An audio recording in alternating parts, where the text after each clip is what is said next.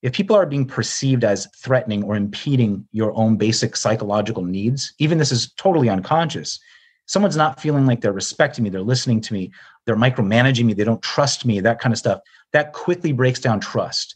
And when you break down trust, conflict is a natural consequence of trust breakdown. So what we have to do is come in, figure out what's going on, some of the sort of presenting issues, and then also what's happening in the culture that's allowing this issue to emerge in the first place. Why isn't this being nipped in the bud right off the bat or very quickly when it's being recognized? Why are people burying their head in the sand? Why is this culture allowing this kind of thing to emerge?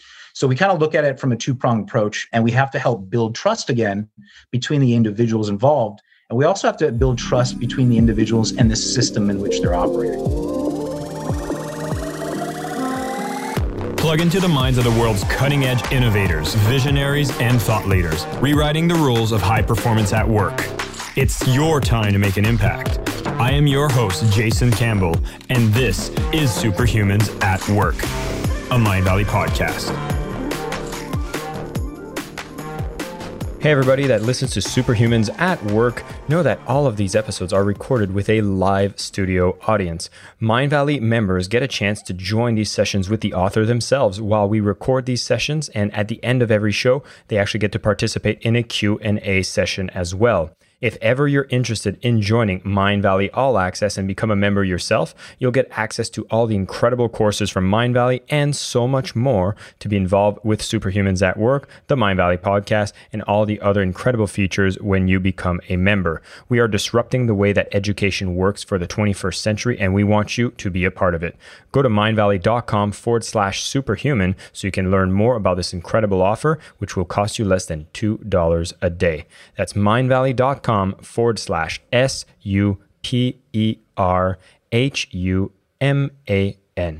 Now, let's get started with the show. Hey everybody, this is Jason Mark Campbell. Welcome back to Superhumans at Work. Today we're going to talk about something that if you're not working alone, which all of us need to deal with, whether it's colleagues, bosses, clients, we're all going to work with other people. And if that's the case, conflict might become a part of your day. Now, can we be more effective at resolving these conflicts? Do we even need to live with them? And are they even a sign of something that's good or bad? I want to challenge a lot of these ideas around conflict and conflict resolution, which is why I have Jeremy Pollack here, who is the founder and CEO of Pollack Peace Building Systems, and also the author of the book about conflict resolution playbook, practical communication skills for preventing, managing, and resolving conflict. He has been an amazing speaker and a trainer working with big corporations around the world, ensuring that conflict is not something that holds the progress back. He has been a research fellow at the Stanford Center of International Conflict and Negotiation, holds 2 master's degrees in both negotiation, conflict resolution, peace building, and evolutionary anthropology. Curious to see how those 2 blends into the work we'll discuss today. And this is a hell of an episode where we're going to talk about things that are personally very relevant to me, because I know I have some family members that deal with a lot of conflict in the workplace. I'm hoping I'll be able to shed some light for them. So Tracy, if you're listening in, this one will be for you. Jeremy, welcome to the call. Thank you for being here. Thanks so much for having me. Great to be here. A lot of us have changed the way that we work. We now have a lot more people working remotely. And I was just going to start off with a bit of an assessment of our times, which is, what are we seeing in the world of conflict while a lot of us are now working remotely? Has this been a positive or negative impact when it comes to conflict in the workplace? Well, it's kind of hard to say. I mean, every organization is different. What I see is that culture carries over regardless of being remote or not.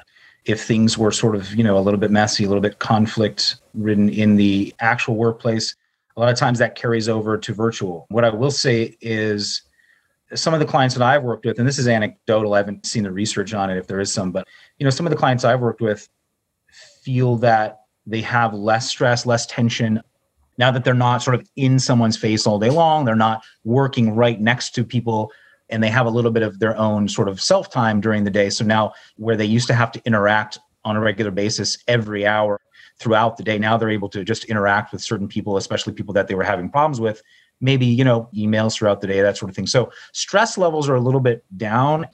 It's always more difficult to have effective communication when your stress level is high and you're in a defense mode. When people are working remotely and their stress levels are a little bit lower relevant to their workplace. I mean, some people's stress is high because of COVID, but relevant to your workplace, it's a little bit easier to navigate some of these communications.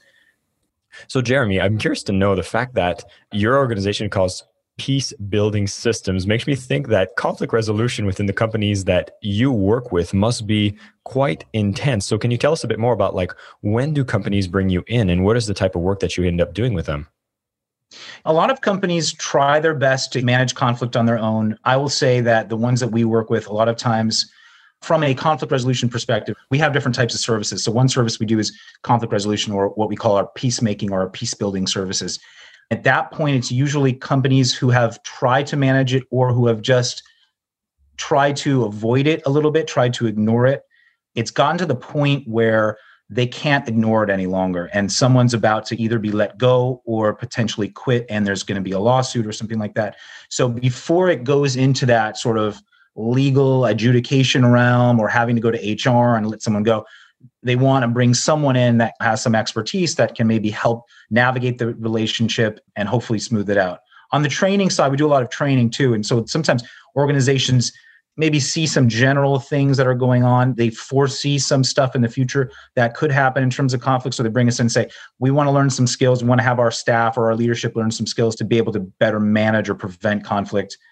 There's a little bit of foresight there. But the ones that we get brought in urgently, they're on the verge. There's going to be a lawsuit or there's going to be a very valuable person that has to be replaced.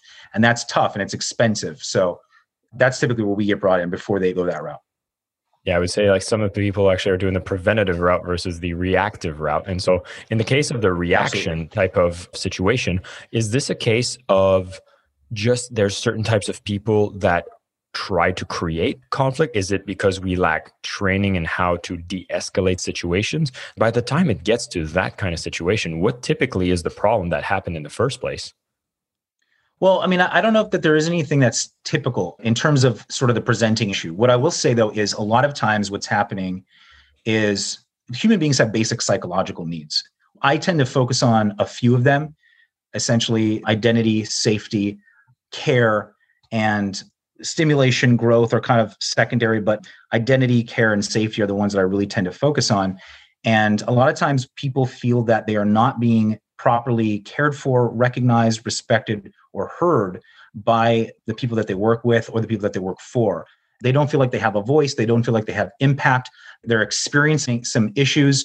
There either isn't a forum for them to express what they're going through and to get something done about it, or they have expressed it and they don't see any progress. They don't see anybody believing. They don't feel like anyone believes them, anyone's on their side or anything like that. Sometimes they feel very alone. So a lot of times it's some sort of mechanism by which some individuals or both or everyone involved are not feeling heard by each other. And there's a feeling of recognition that's lacking, a feeling of, I don't have impact here. Some of my agency is being taken away. I don't have control over my environment, my situation. So that will lead to a very quick breakdown of trust. If people are being perceived as threatening or impeding your own basic psychological needs, even this is totally unconscious, someone's not feeling like they're respecting me, they're listening to me, they're micromanaging me, they don't trust me, that kind of stuff, that quickly breaks down trust. And when you break down trust, conflict is a natural consequence of trust breakdown. So what we have to do is come in, figure out what's going on, some of the sort of presenting issues, and then also what's happening in the culture that's allowing this issue to emerge in the first place. Why isn't this being nipped in the bud right off the bat or very quickly when it's being recognized? Why are people burying their head in the sand? Why is this culture allowing this kind of thing to emerge? So we kind of look at it from a two-pronged approach, and we have to help build trust again between the individuals involved. And we also have to build trust between the individuals and the system in which they're operating. It's really about trust building. I'd be curious to know, since we always have a live audience listening to these podcasts, for those who are tuning in, I'd love to know if being heard is an issue for you in the workplace. And if you're just listening on the podcast, of course, you can join these live calls by going to mindvalley.com/superhuman. But just by yourself, think here, if this issue is something that you have to face with, do you feel like you're being heard? Do you feel like your agency is still yours within where you work? And if not, then we're going to continue this conversation, find a bit more solutions to that. But I'd be curious, actually, before that is, Jeremy, like this is a very specialized field of work. I'd be curious to know, like, what led you into going to work directly with that and getting you so passionate to write a book about it and to really try to solve this within the workplaces? Well, I started off years ago as a coach, before I was a personal coach, I was in martial arts for a long time. And so I did a lot of training and I was an instructor and I owned a martial arts academy. And I got very interested in this idea of like, what gets people into conflict? And I was dealing a lot with physical conflicts. When I started doing personal coaching, just personal development coaching for some of my students, I got really interested in, okay, so people are having a lot of conflict, not that's physical, but just interpersonal conflict, communication conflicts. And so I thought, well, how do I study this more? How do I understand this better? So I went back to school and started studying evolutionary psychology because it's sort of the foundation of group cooperation, group conflict. And I was really interested in how groups interact. And then also, how do I study some individual stuff and some more applied theory in this field? And so I went back for my master's in conflict resolution and peace building. And that helped me gain some understanding of how interpersonal communication acts.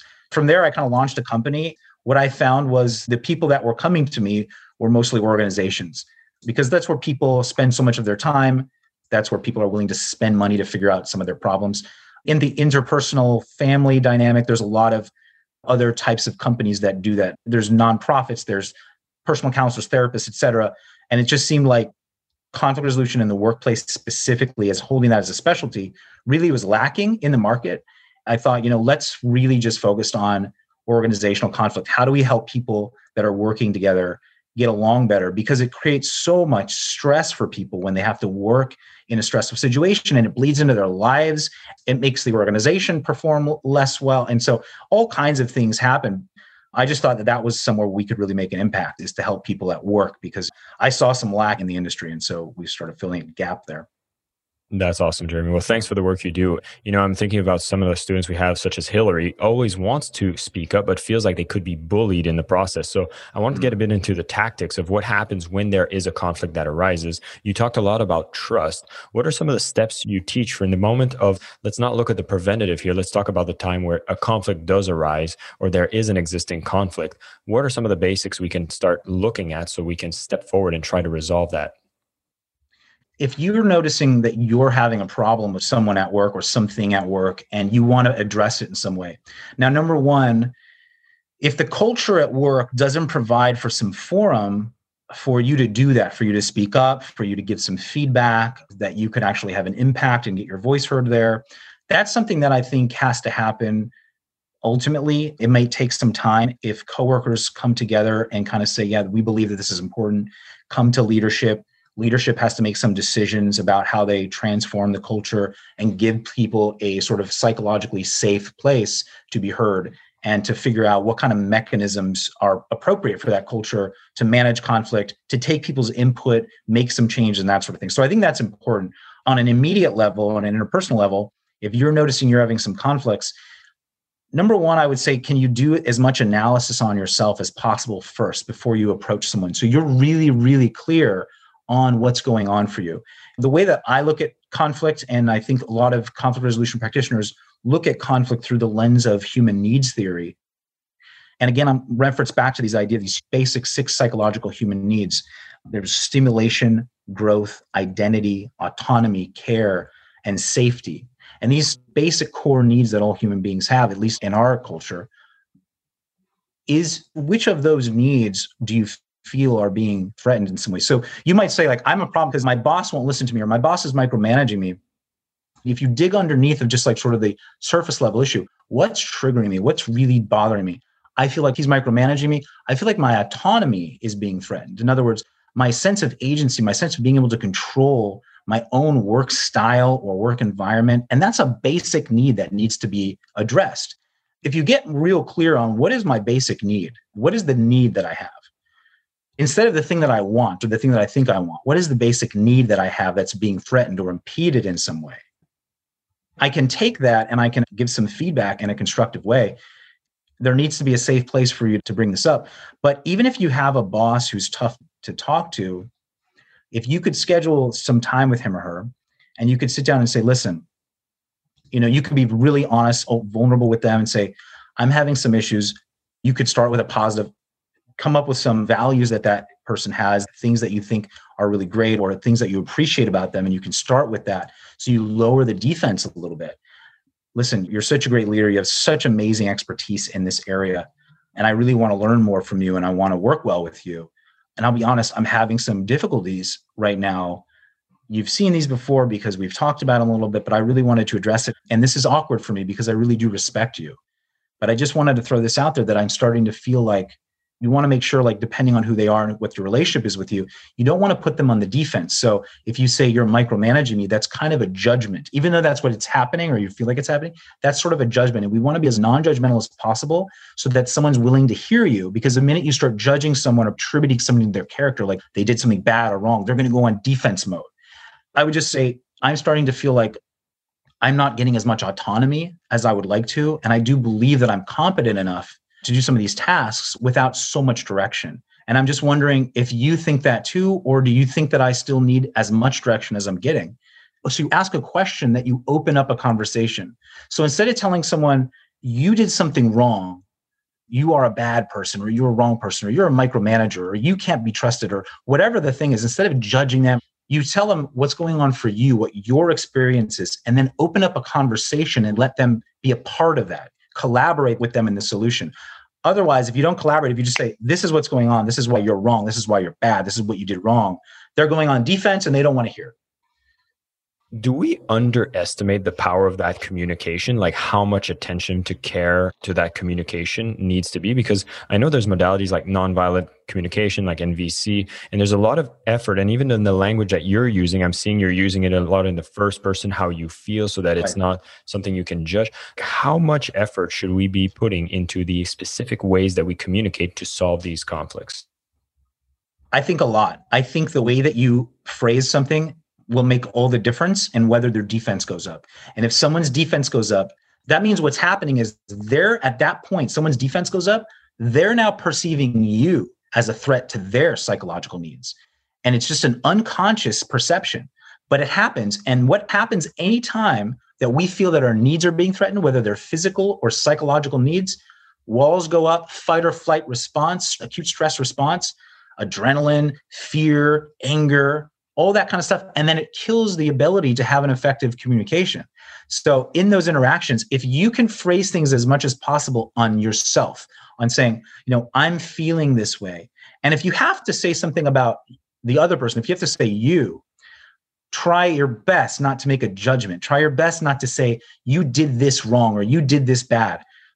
Only reflect on the behavior that you saw.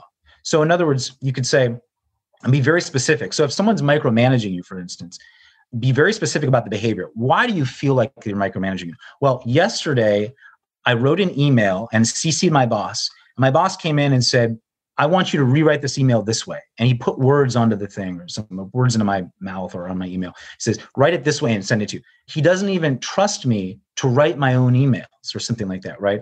So there's this behavior, which is he's coming in and telling you how to rewrite the email. And the interpretation on that behavior that you're making is he doesn't trust me. He wants to micromanage me. I can't be trusted, apparently, like all kinds of meanings and interpretations. And so when you talk to this individual about it, try to separate out the behaviors that you're witnessing from the meanings and interpretations that you've placed on it. And so when you come into the person, you can say, when you asked me yesterday to rewrite the email based on yours, I interpreted that as, or it seemed to me that you don't trust me, or I interpreted it as that you don't think I'm competent enough, to something like that. So you're really making it clear that you're making an interpretation here. I'm not just coming in and saying, you obviously don't trust me because you told me to do this. I'm not saying that. I'm saying when you did that, I interpreted it as, or it felt to me like, or it seemed to mean that. So you're not making just an automatic assumption about what the intention was. Now, he might have had some completely different intention. He might have not even understood why he did it. And then you open up a space to collaborate, to actually hear him out and say, so why did you do that? Do you trust me? You can ask someone, like, if you know what the thing is that's affecting you, I feel like he doesn't trust me. You can just straight up ask him, when you do this, it seems to me like you don't trust me. Do you trust me? And try to get the reassurance, because that opens up a space for reinterpretation, reinterpreting something. One of my big things is behavior from interpretation. Can you separate out the behaviors you're witnessing from someone from the interpretations you're placing on them? And then that way, if you can go to them and say, here's some of the stuff that I see that's happening, behavior that you're doing, without any judgment about it. And here's how I'm interpreting it. And then you can ask for reinterpretation. You can ask for reassurance. when you asked me to read you my email, I interpret it as you don't trust me. And that makes me feel like I don't have enough agency or I don't have enough competence or something. And I'm just wondering, do you think I'm competent? Do you really trust me? And if they say, yeah, of course I trust you. I just did this because of this. Okay. Can we come up with a way of doing that in the future that's a little bit different? Is there another way we can do that? I understand your concerns. I've now told you what mine are. Is there another way we can go about this? Because it's triggering me something that doesn't feel very good, you know? So, It's funny because for one, I think this is genius advice and I can see its applications. And I'm sure other people can probably notice this application in other realms beyond the workplace, such as personal relationships, romantic relationships, etc. But there's something that just keeps coming to mind that I find is interesting is in the workplace, I love how you phrase it that when we turn around and we go to, let's say, a supervisor or colleague and we're like, hey, you did this, that's our default response, which puts them on the defensive, right? yep. And there's this whole concept of feeling like we have permission to do that. And we revert to being like kids saying like, well, they started it first. It almost feels like we become these children when we're emotional and we feel attacked in the workplace. So how do we diffuse that for somebody who's listening to this advice and saying like, well, they started it first. Can we diffuse that? Is that a common issue that comes up? Okay. So there's a very interesting mental heuristic or a mental bias that's called the fundamental attribution error. I don't know how many people have taught, right? So this is something that we talk about a lot in conflict, which is the fundamental attribution error or the fundamental attribution bias. It's a mental shortcut that happens in the mind, and it's very well studied. They've done tons of research on it, showing how the mind works, all kinds of cross-cultural research. And basically what happens is when someone does something that we don't like, we tend to attribute that thing to their character, as opposed to assuming it's because of the situation. And if we were to do that thing, or if we did something that other people don't like, or we don't think is in line with like our normal behavior, we tend to attribute it to the situation. We don't attribute it to our own character. We try to keep our coherent sense of identity without messing that up. So if we become aware of this very common error that the mind makes, can we give people the benefit of the doubt? Can we not assume, make judgments, make leaps to saying they do this thing or they're doing this thing or they did that thing because it's something about their character, because they're a bad person, they're an evil person, they're out to get me, they're trying to challenge me, they're trying to trick me, they're trying to catch me doing something wrong. Can you take that assumption out and leave it open? This is this space where there's availability to talk to someone and get their interpretation. And it's okay to tell them, here's how I'm interpreting it, because that way they understand what their behavior is doing, how it's affecting you. But it's different than saying, you're a bad person because you did this. That's different, because then their defenses go up and go, bull, I'm not a bad person. But they can own up to the behavior. If you say, you did do this, and they say, yeah, I did do that. And you said, so when you did that, I interpret it as this way, or it seemed to me that it meant this. And then they can go, oh, okay, this has happened to me, like at work, with my employees, where I did something and I wasn't real clear about my intention behind what I did it. And I thought I was, but I wasn't. And someone said, well, when you did this, and it came out like weeks later, what they thought the reason that I did it. And I went, oh my God, I'm like, because I'll own up to the thing I did say that, or I did, write that email or something. But I completely have to reinterpret this. Like, that is not the reason that I did it. The actual reason was this. And I had to reassure, you know what? I actually do value you so much. It had nothing to do with that, actually. So I had to really clear things up. But it was so obvious that that was what needed to be cleared up. They made an interpretation or an inference from the behavior that I did. And my intention behind it was completely different from what they thought it was. And that needed to be cleared up. So owning up to the behavior. So if someone brings it to you, for instance, and says, hey, you did this and you're a bad person, and that can you, on the other side of that, separate the behavior that that person is talking about from the interpretation that they're placing on it? So instead of you getting defensive and triggered by someone saying you're evil, you're wrong, blah, blah, blah, you could, in your own mind, try to do some analysis and go, wait a minute, what's the thing they're talking about that I did or said? And what's the interpretation or meaning that they placed on it? I can own up to my behavior. I did say that. I did send that email. You're right. But I don't have to own up to the interpretation that someone placed on it. I can reinterpret it for them. And even more importantly, or just I would say as importantly as reinterpreting, reassuring them. So if they said, you changed some of my job duties, and I thought that's because you're trying to like position me out of this position, or maybe you don't value me as much anymore. Or you could say, first of all, I changed it because I saw an opening that I thought you would be great at. And the reason I did that is not because I don't value. I actually value you so incredibly. And you were the only person that I thought could actually handle that sort of thing. Right. So like, not only am I going to reinterpret my intention behind what I did, I'm also going to do my best to reassure that person. Whatever the thing is that they were triggered about, whether they felt undervalued or they didn't feel heard or they didn't feel like I could trust them or something like that. I do trust you. I do value you. I absolutely want to hear you. And I apologize if I didn't make that clear. Right. So I'm going to own up to my part of it and then try to reinterpret and reassure. These sort of simple things of separating behavior from interpretation, owning a behavior, and reinterpreting and reassure. Those are things that I train a lot on. And I think it's super important because I've used it several times in my own personal and professional life, and it's worked wonders. Jeremy, thank you for coming here and sharing this. This is brilliant, and I think is a breath of fresh air for a lot of people who might be feeling the stress of any conflict right now. And I love that at the end of the day, we can all take personal responsibility for the things that are happening within our workplace.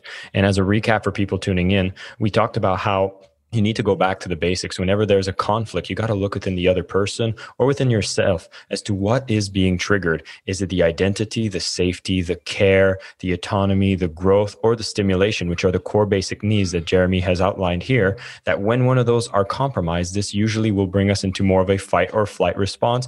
Tensions escalate and conflict can arise. If you're trying to resolve this conflict and you're communicating with the person that has caused this, whether it's a colleague or a boss, remember how important the communication piece is, how you need to put attention and care in the way you communicate, with more specifically separating the behavior and your interpretation.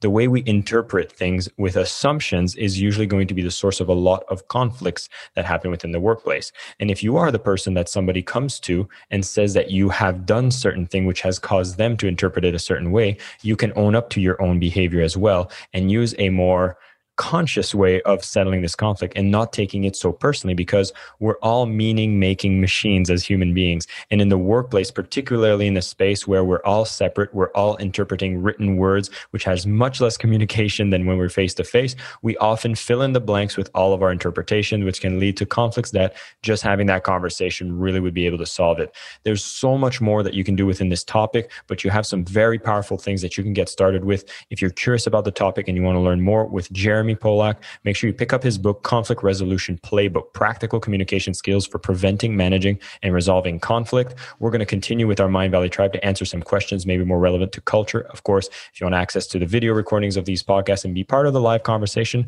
go to mindvalley.com/superhuman, and you can be part of the Mind Valley membership where we go even deeper. But for those of you listening to the podcast, and Jeremy, once again, thank you so much for tuning in. And of course, stay superhuman.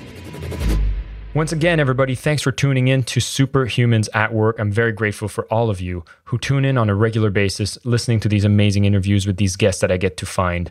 Now, if you're subscribed to the show, definitely leave us a review if you can and share it with friends so that we can spread the message and get more people to be able to learn of these fantastic ideas that they can bring in their everyday life. And these episodes, of course, are brought to you by Mind Valley. When you go to mindvalley.com/superhuman, you get to discover the transformational education that we get to deliver, where we bring the best technology, the best teachers, and ensure that it teaches you what leads to a truly incredible life. Thanks again for tuning in and watching the show. And until next time, stay superhuman. My name is Jason Campbell, and this is Superhumans at Work, a Mind Valley podcast.